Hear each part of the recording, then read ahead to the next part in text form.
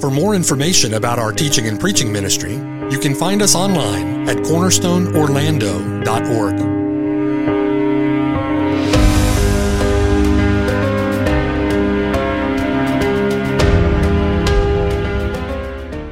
The following sermon has been brought to you by Cornerstone Orlando, making disciples for the glory of God.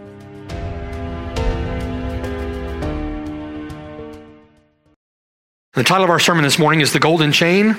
This is part 4, Romans chapter 8, verses 28 through 30. So we've come again to the Word of God this morning to consider Paul's epistle to the church at Rome. The subject of our attention, once again, is this vaulted, magnificent theology that comprises chapter 8, verses 28 through 30. It's a text that we've been referring to by a common descriptor in church history, the golden chain. The text, again, reveals a representative list. It's not a comprehensive list, but a representative list, often called the Ordo Salutis, or the Order of Salvation. And that representative list is a list of God's manifold works in grace to the salvation of undeserving sinners. A list of 5 unbreakable links in a glorious and golden chain. That list, the golden chain, represents for us a path, if you will, a path laid out from the eternal deliberations of God's own infinite mind in eternity past to the accomplishment of all that God has decreed in redeeming us to himself, to the praise of his glory in eternity future. A path, if you will, from eternity past to eternity future, represented by these 5 unbreakable links in the golden chain. All of that now for the purpose that the Lord Jesus Christ, the captain of our salvation, might be the firstborn, the prototokos, among an innumerable host of those whom he is not ashamed to call brethren from every tribe, people, tongue, and nation. He is to be the head over a great kingdom, wherein he reigns as king over a grateful and worshiping redeemed humanity renewed after his own image, and a righteous image, that is, his own holy image. Now, to put this text then in its proper context, we're hearing closing statements, if you will, in a case that Paul has been building since chapter 4. Think about where we are in the book of Romans. We're about to begin chapter 9, which is a new section in the book. We've been building up for a year and a half now, I think it is, building up to the conclusion of Paul's case that he's been making all along, which takes place in Romans chapter 8. We're hearing closing statements, if you will, in that case. We are justified or declared righteous in the sight of God through the instrumentality of a believer's faith. Among all the subjects that Paul addresses in this book, probably no other subject has been talked about more, so far discussed more, and therefore more important that we understand and embrace these things. No other subject has been talking about more than faith alone, justification through the instrumentality of a believer's faith. And that justification, or that right standing with God, is through the believer's faith alone, apart from any works of the law. To make his case, we'll talk about that case in a moment, but to make his case, Paul then calls Abraham as witness. That's in Romans chapter 4. God promised Abraham that Abraham would inherit all things, essentially. We know from Romans chapter 4 that Abraham understood God's promise was that Abraham would inherit the world. God promised that Abraham would inherit all things. Abraham believed God. Abraham took God at his word, followed the Lord. He believed God, and it was accounted to him. It was put to his account as righteousness. And you see from that we are saved by grace through faith, and that salvation, which is by faith through, or by grace through faith, is not of yourselves. It's not of ourselves. It is the gift of God's own grace to you. It is not according to any works which you have done, so that no one can boast. In other words, our salvation, brothers and sisters, is all of grace, that it might be to the praise of his glory. Now in that, even Abraham himself doubted. Look back with me at Genesis chapter 15. Genesis chapter 15. In that promise, even Abraham himself had his doubts. Genesis chapter 15.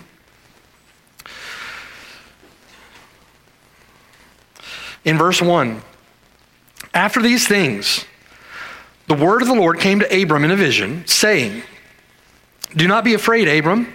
I am your shield, your exceedingly great reward. But Abram said, Lord God, what will you give me, seeing I go childless, and the heir of my house is Eliezer of Damascus? In other words, there was some confusion on Abram's part. God had promised him a child, promised him a seed after him, and through that seed all the nations of the earth would be blessed. Abram has since been childless. Then Abram said, verse 3, look, you have given me no offspring. Indeed, one born in my house is my heir. Verse 4, and behold, the word of the Lord came to him saying, this one shall not be your heir, but one who will come from your own body shall be your heir. Then he brought him outside and said, look now toward heaven and count the stars if you are able to number them. And he said to him, so shall your descendants be. And Abram believed in the Lord, and he, God, put it to his account. He accounted it to him for righteousness. Then he said to him, I am the Lord who brought you out of Ur of the Chaldeans to give you this land to inherit it. And he said, Lord God, how shall I know that I will inherit it? 2 verses later, right? Verse 8. Abram believed in the Lord accounted it to him for righteousness. 2 verses later, Lord God, how shall I know that I will inherit it? In other words, we don't do anything to deserve it. We haven't worked to earn it. There's nothing that we can do within our own strength or power. We have none. There's nothing that we can do to get it. Abram asked the question, how do I know that I will inherit it? Well, that is answered in Romans chapter 4. Romans chapter 4, verse 16. This is the case that Paul has been making all along. Romans chapter 4, verse 16. Therefore, it, and what is the it they're referring to? The it is referring to the promise of God to Abraham. The promise of salvation.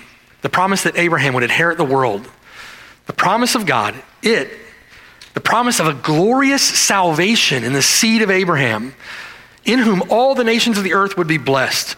Therefore, it is of faith, or through the means of faith, through the instrumentality of faith, so that it might be according to grace, as opposed to works, so that, or for the purpose that, the promise of God might be sure, might be made certain to all the seed of Abraham.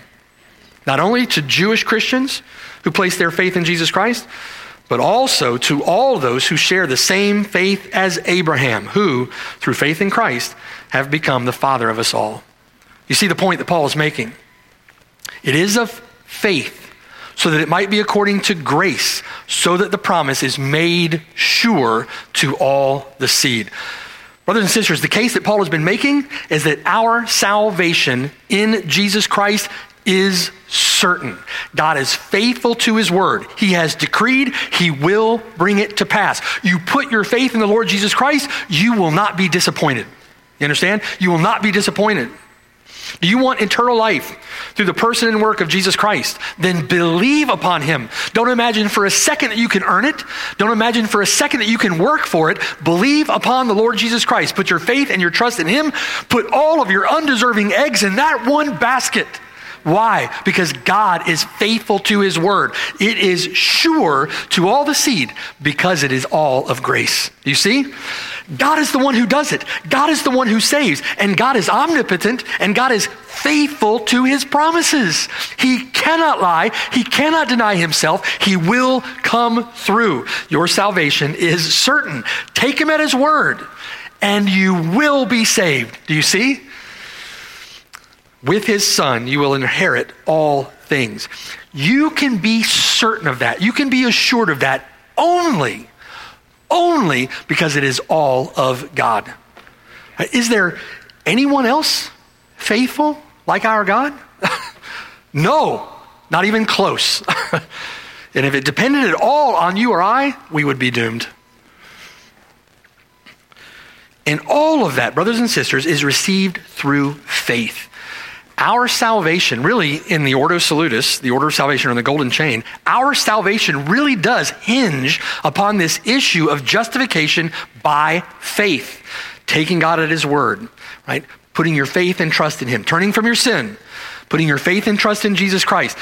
Our sin, in order for us to inherit with the Lord Jesus Christ, in order for us to be blessed with eternal life, our sin must be dealt with.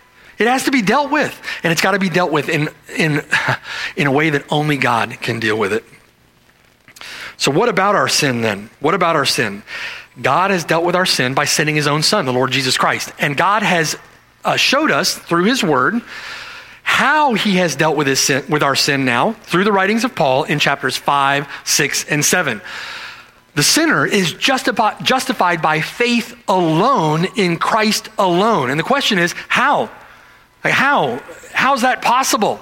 Romans chapter 5, Romans chapter 6, Romans chapter 7. Paul building his case now for the assurance of the one who has put all his eggs in that one basket. Do you see?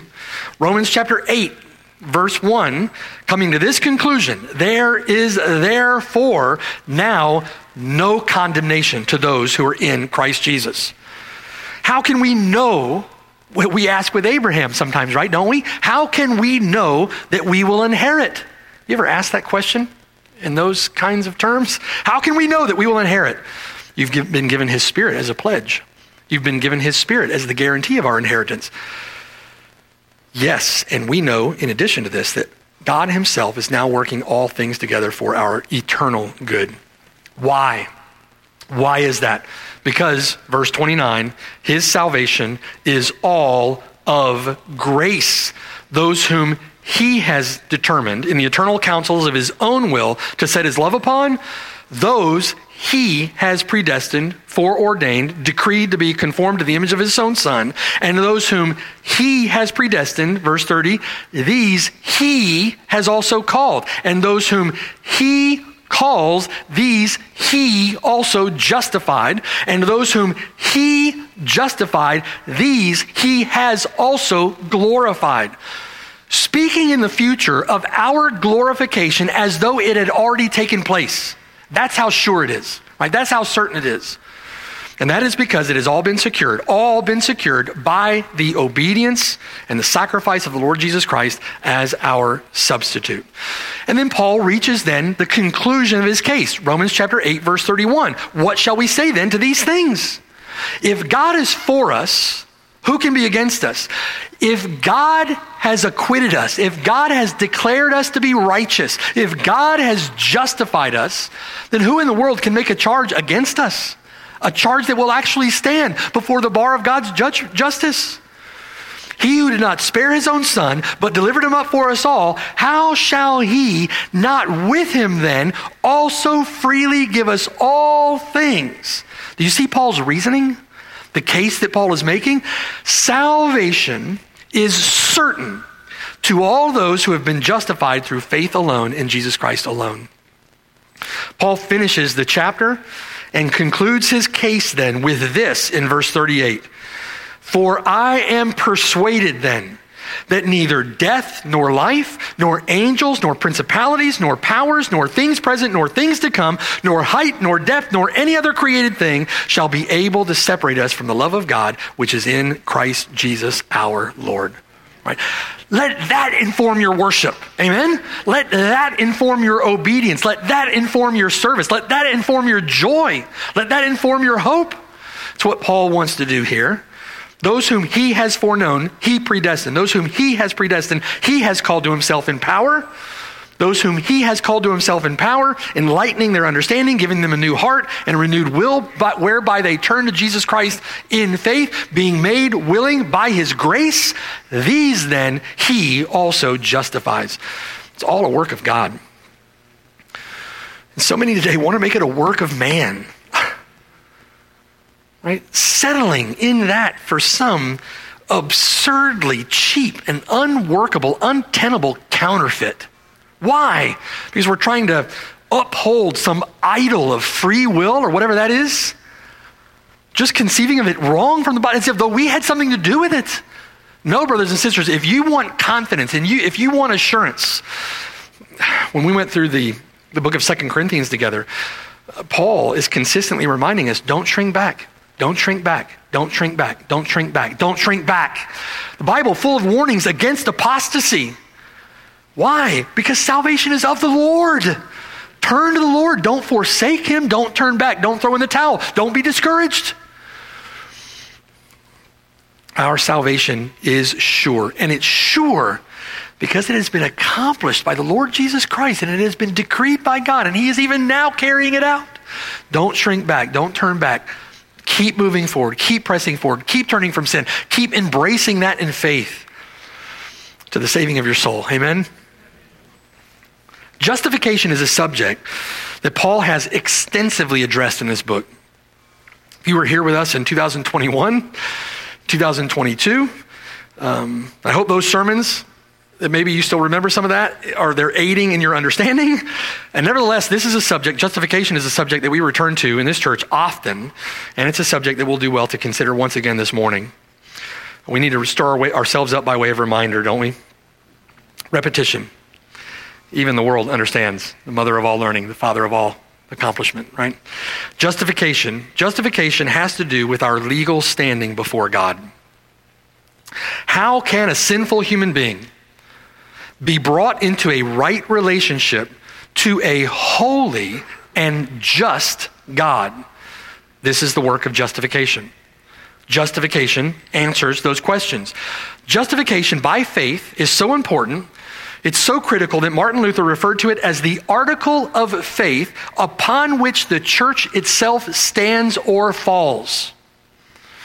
J.I. Packer described the doctrine of justification by faith as Atlas, bearing the weight of the world upon his shoulders. Packer said this: the Bible teaches that God elected men in eternity in order that in due time they might be justified through faith in Jesus Christ. He renews their hearts under the word. He draws them to Christ by effectual calling in order that he might justify them upon their believing. Their adoption as God's sons is consequent to their justification. Indeed, it is no more than the positive aspect of God's justifying grace. The church is to be thought of as the congregation of the faithful, the fellowship of justified sinners. A right view of these things is not possible without a right understanding of justification, so that when justification falls, all true knowledge of the grace of God in human life falls with it. And then, as Luther said, the church itself falls. In other words, when Atlas falls, everything that rests upon Atlas' shoulders falls with him. The word justification is a legal term. It's a term drawn from the courtroom, so to speak.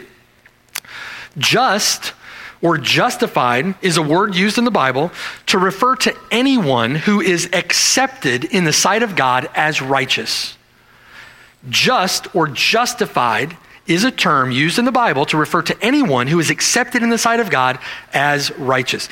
Justification, then, as a legal term, refers to a declaration about that person. It refers to a single act or a single declaration of God. And in justification, a sinner is declared to be just. A sinner is declared to be righteous, legally acceptable to God. How in the world does that take place? Well, that's what we're going to talk about this morning. It's a dilemma, right? How can a sinful man be right with a holy and just God? He is declared to be justified, declared to be righteous, and then he's treated accordingly. Having been declared just, he's treated as a just person or as a righteous person. The question is how? Considering the uncompromising, inviolable justice of God, how can a holy God declare a sinful man to be righteous?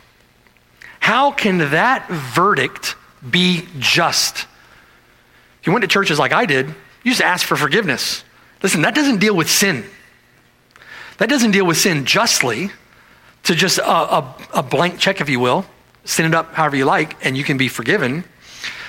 How can the verdict, a legal verdict of just, be lawful when that person has committed sin? Proverbs chapter 17, verse 15, he who justifies the wicked and he who condemns the just, both of them alike are an abomination to the Lord. And we find that question, that same dilemma, repeated throughout the Old Testament, for example. Job chapter 9, verse 2, how can a man be righteous or just before God?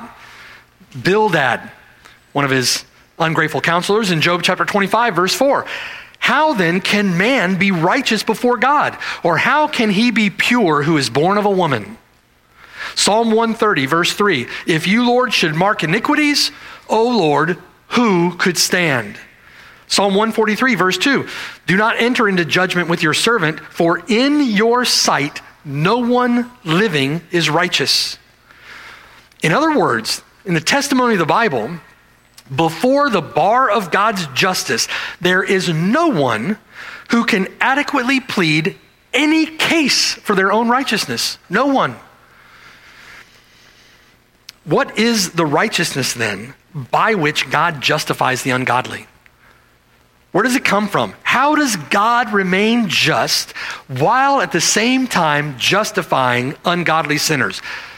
How is our sin righteously cleared in the courtroom of heaven? And God does so on the basis of his own son's obedience and the basis of his own son's sacrifice as our substitute, as substitute for his people. Christ's own righteousness is bestowed as a free gift by God. Listen to our confession of faith. Again, systemizing what the Bible teaches on this subject. Christ, by his obedience and death, did fully discharge the debt of all those that are justified. Christ did it, fully discharging the debt of all those that are justified, and did, by the sacrifice of himself in the blood of his cross, undergoing in their stead the penalty due unto them, made a real, proper, and full satisfaction to God's justice on their behalf. In other words, the penalty that was due our sin was laid upon the Lord Jesus Christ at the cross as our substitute. God the Father accepts this work of Christ on behalf of those he came to save. And on the basis of that work on their behalf, the penalty and the guilt of their sin is removed.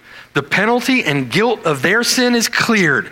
His perfect obedience is then put to their account. It's imputed or credited to them, and God declares those who are in union with Jesus Christ through faith to be righteous in his sight. Right? It's entirely and completely by the work of another, by the work of our Lord Jesus Christ. Our confession, chapter 11, article 1. Listen, those whom God effectually calls, he also freely justifies them. Not by infusing righteousness into them so that they could be justified on account of their own righteousness, right? That's the Roman error, Roman Catholicism. God does not infuse a practical righteousness into them. He gives them, as a free gift of his own grace, he gives them the righteousness of the Lord Jesus Christ so that he can legally declare them to be righteous. It says he does not infuse righteousness into them, but rather pardons their sins by accounting and accepting their persons as righteous. This accounting them as righteous is not for anything wrought in them or done by them, but for Christ's sake alone, not by imputing faith itself, not by believing for us, right?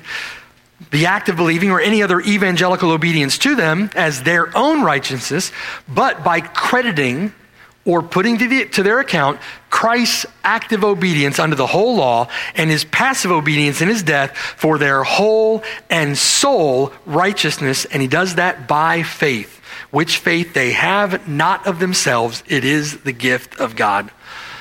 Even the faith that we have is not a work because it is the gift of God. Now notice from that, two elements that are necessary to our justification. Two elements. First is pardon. The forgiveness of our sins through the penalty-paying sacrifice of Jesus Christ. And second, imputation. Imputation, the accounting or the crediting of our sins to Jesus Christ and Christ's righteousness credited to us as our own. Both pardon and imputation provided by the grace of God. And that grace dispensed to us, if you will, through the instrumentality of our faith. Remember, Paul, Romans chapter 4, verse 16, it is of faith, by our believing, so that it may be according to grace and not according to works, so that it might be sure and certain to all the seed, so that God, in his faithfulness, in his covenant faithfulness, might accomplish all that he has purposed and decreed. Paul established in Romans chapter 3, if you remember with me, there are none righteous. There is no one who meets the righteous requirements of God's law. The law is written upon the heart of man. The law is revealed by the very words of God in Scripture. And Paul draws from the Scriptures the verdict of God upon the entire human race. Guilty. Right? Guilty. All have turned aside. All have become unprofitable. There is no one who is or does good. Not even one. Despite what the world tries to say. There is no one who is righteous. There is no one who does good, no one who seeks after God. All have sinned, and all have fallen short of the glory of God. There is no one, in other words, there is no one who may, by virtue of his own response to God's law, as revealed in his heart, or as revealed in his conscience, or as revealed in the Scriptures, there is no one who may, by virtue of his own performance under God's law, consider his own obedience as a basis on which to claim righteousness or to claim right standing for himself before God. No one. Paul was constantly confronted by people who believed exactly the opposite, namely the Jews, and in particular the Pharisees. They wanted to look at their family heritage as a basis for their right standing before God, or that they were righteous because they were born as sons of Abraham, for example. They pointed to their religion. They pointed to their rites and their rituals. They pointed to their knowledge of the Bible. They had been taught the very oracles of God. Because they had the blood of Abraham coursing through their veins, or because they had the mark of circumcision in their flesh, because of these types of things, they believed themselves to be just, to be acceptable, or to be righteous in God's sight. And not only did they believe that they were just in God's sight because of these things, they believed that God would be unjust in condemning them when these things were true of them, that somehow God would be unjust. So Paul then says clearly there at the end of chapter 3, by the works of the law, no flesh shall be justified in his sight. In other words, it is all of grace, all of grace. Now this, brothers and sisters, is the black backdrop that lies behind the shimmering gem of God's free justification through faith. Through faith alone, in the person and work of Jesus Christ alone. By those are those whom he has foreloved, those whom he has determined to set his love upon, those whom he has predestined, these also he calls to himself effectually, and these he justifies, and he justifies them freely by his grace. And think of those two elements with me. First, he justifies them by forgiving them of their sin. Christ, having paid the penalty due their sin upon the cross.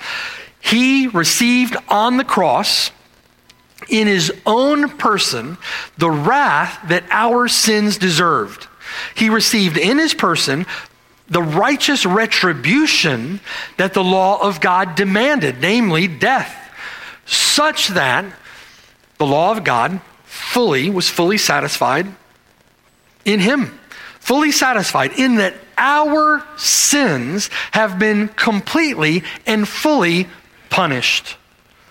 The wrath due, our sins, entirely poured out. The word is called propitiation.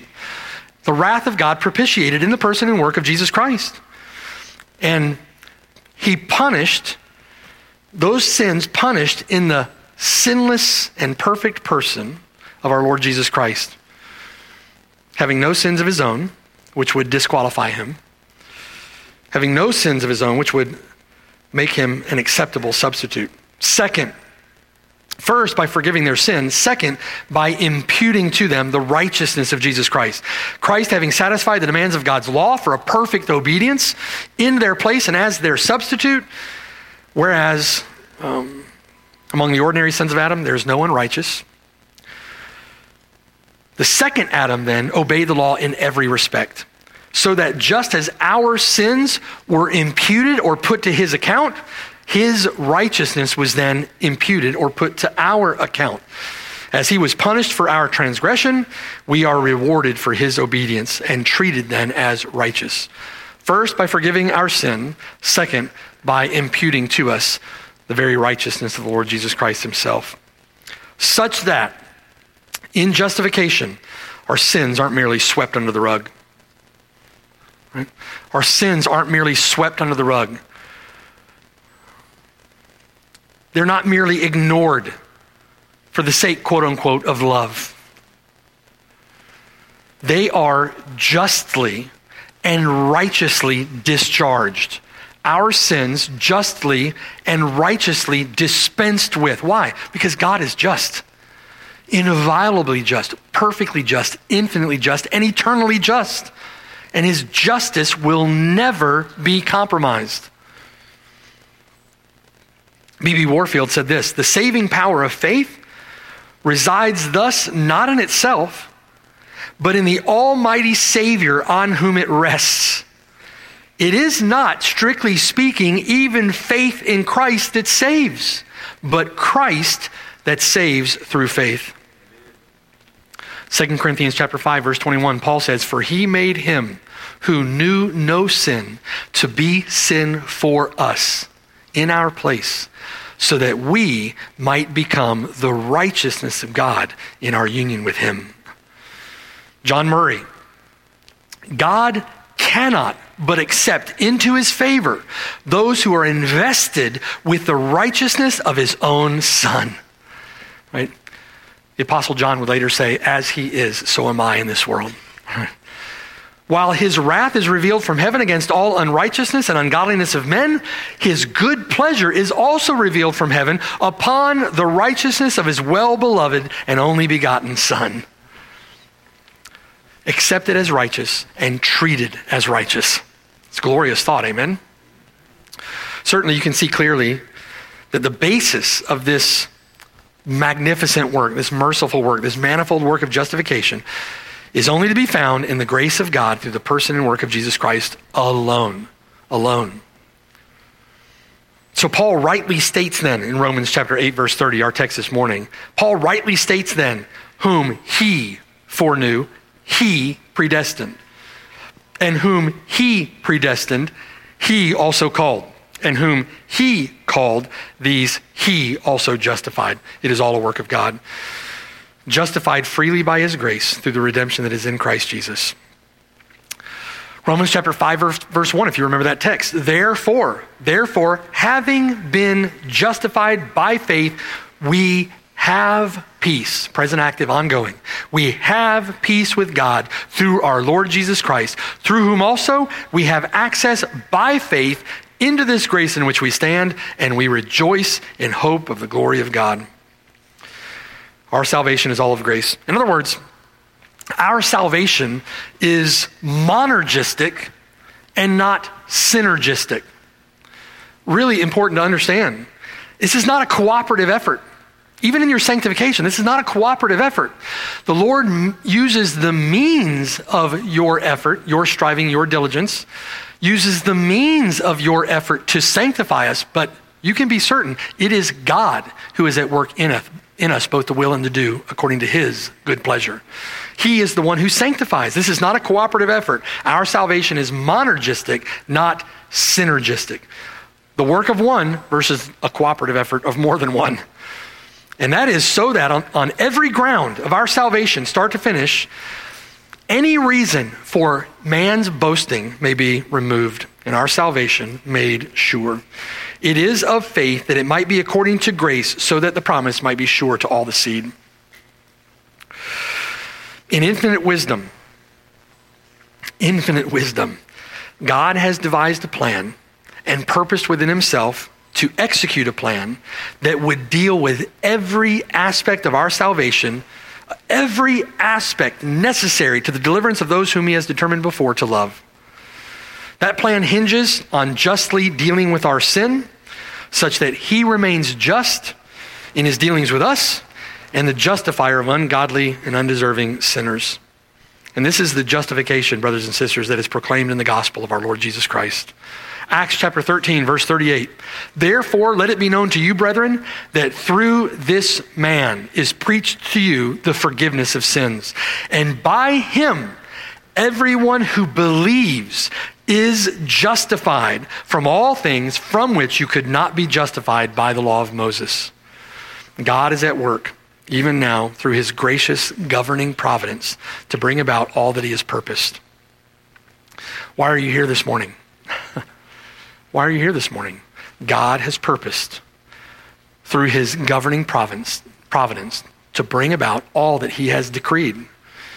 Make your calling and election sure. Add to your faith virtue, to your virtue knowledge. Right? Pursue making your calling and election sure. And where then does all of that lead us? Verse 31. What then shall we say to these things? If God is for us, then who can be against us? He who did not spare his own son, but delivered him up for us all, how shall he not with him also freely give us all things? Who shall bring a charge against God's elect? It is God who justifies. What is the end of them then? What is the aim of our justification? There's one more link Paul has added to the golden chain. That's our glorification. Eye has not seen, nor ear heard, nor have ever entered into the heart of man the things which God has prepared for those who love him. And we'll look at our glorification next week. Brothers and sisters, rejoice in our justification. It is all of grace, all of God, and it is certain. It is sure to the seed. And that certainty, that assurance should bolster your joy, your love, your worship, your service, your obedience, your hope. That should fuel and drive the Christian life to the praise of his glory. Amen? Pray with me. Father in heaven, Lord, we praise you and thank you for this blessed gift of your grace. Thank you, Lord, that having determined in eternity past to set your distinguishing love upon us, that you decreed, foreordained, predestined that we should be conformed into the image of your Son, and that in time, by your grace, through your governing providence, accomplishing all that you've decreed, you have effectually called us to yourself,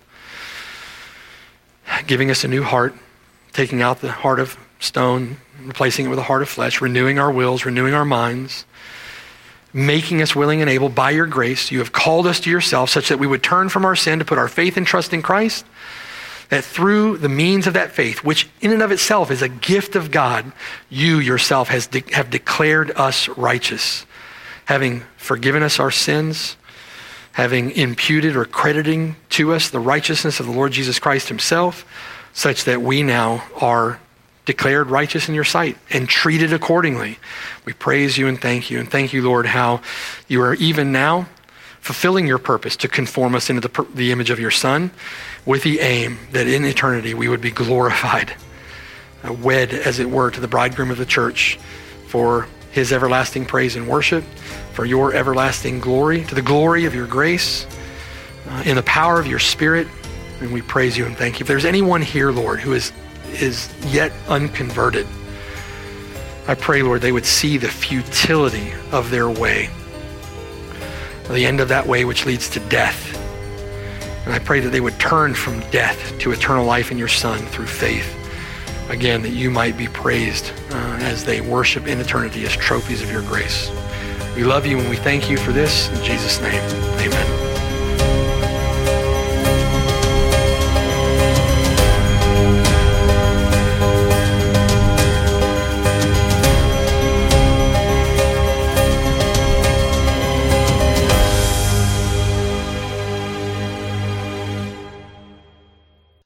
Hello, and thanks for listening. My name is Mark Brashear, and I have the blessed privilege of serving with the saints at Cornerstone Church near Orlando, Florida. We're so grateful that you've connected with us through the sermon that you've just heard. For more information, visit us at cornerstoneorlando.org. Or better yet, come and see us on the Lord's Day at 3370 Snow Hill Road in Oviedo, Florida. We're just east of Orlando and about 15 minutes from the campus at UCF. It would be a joy to have you worship with us.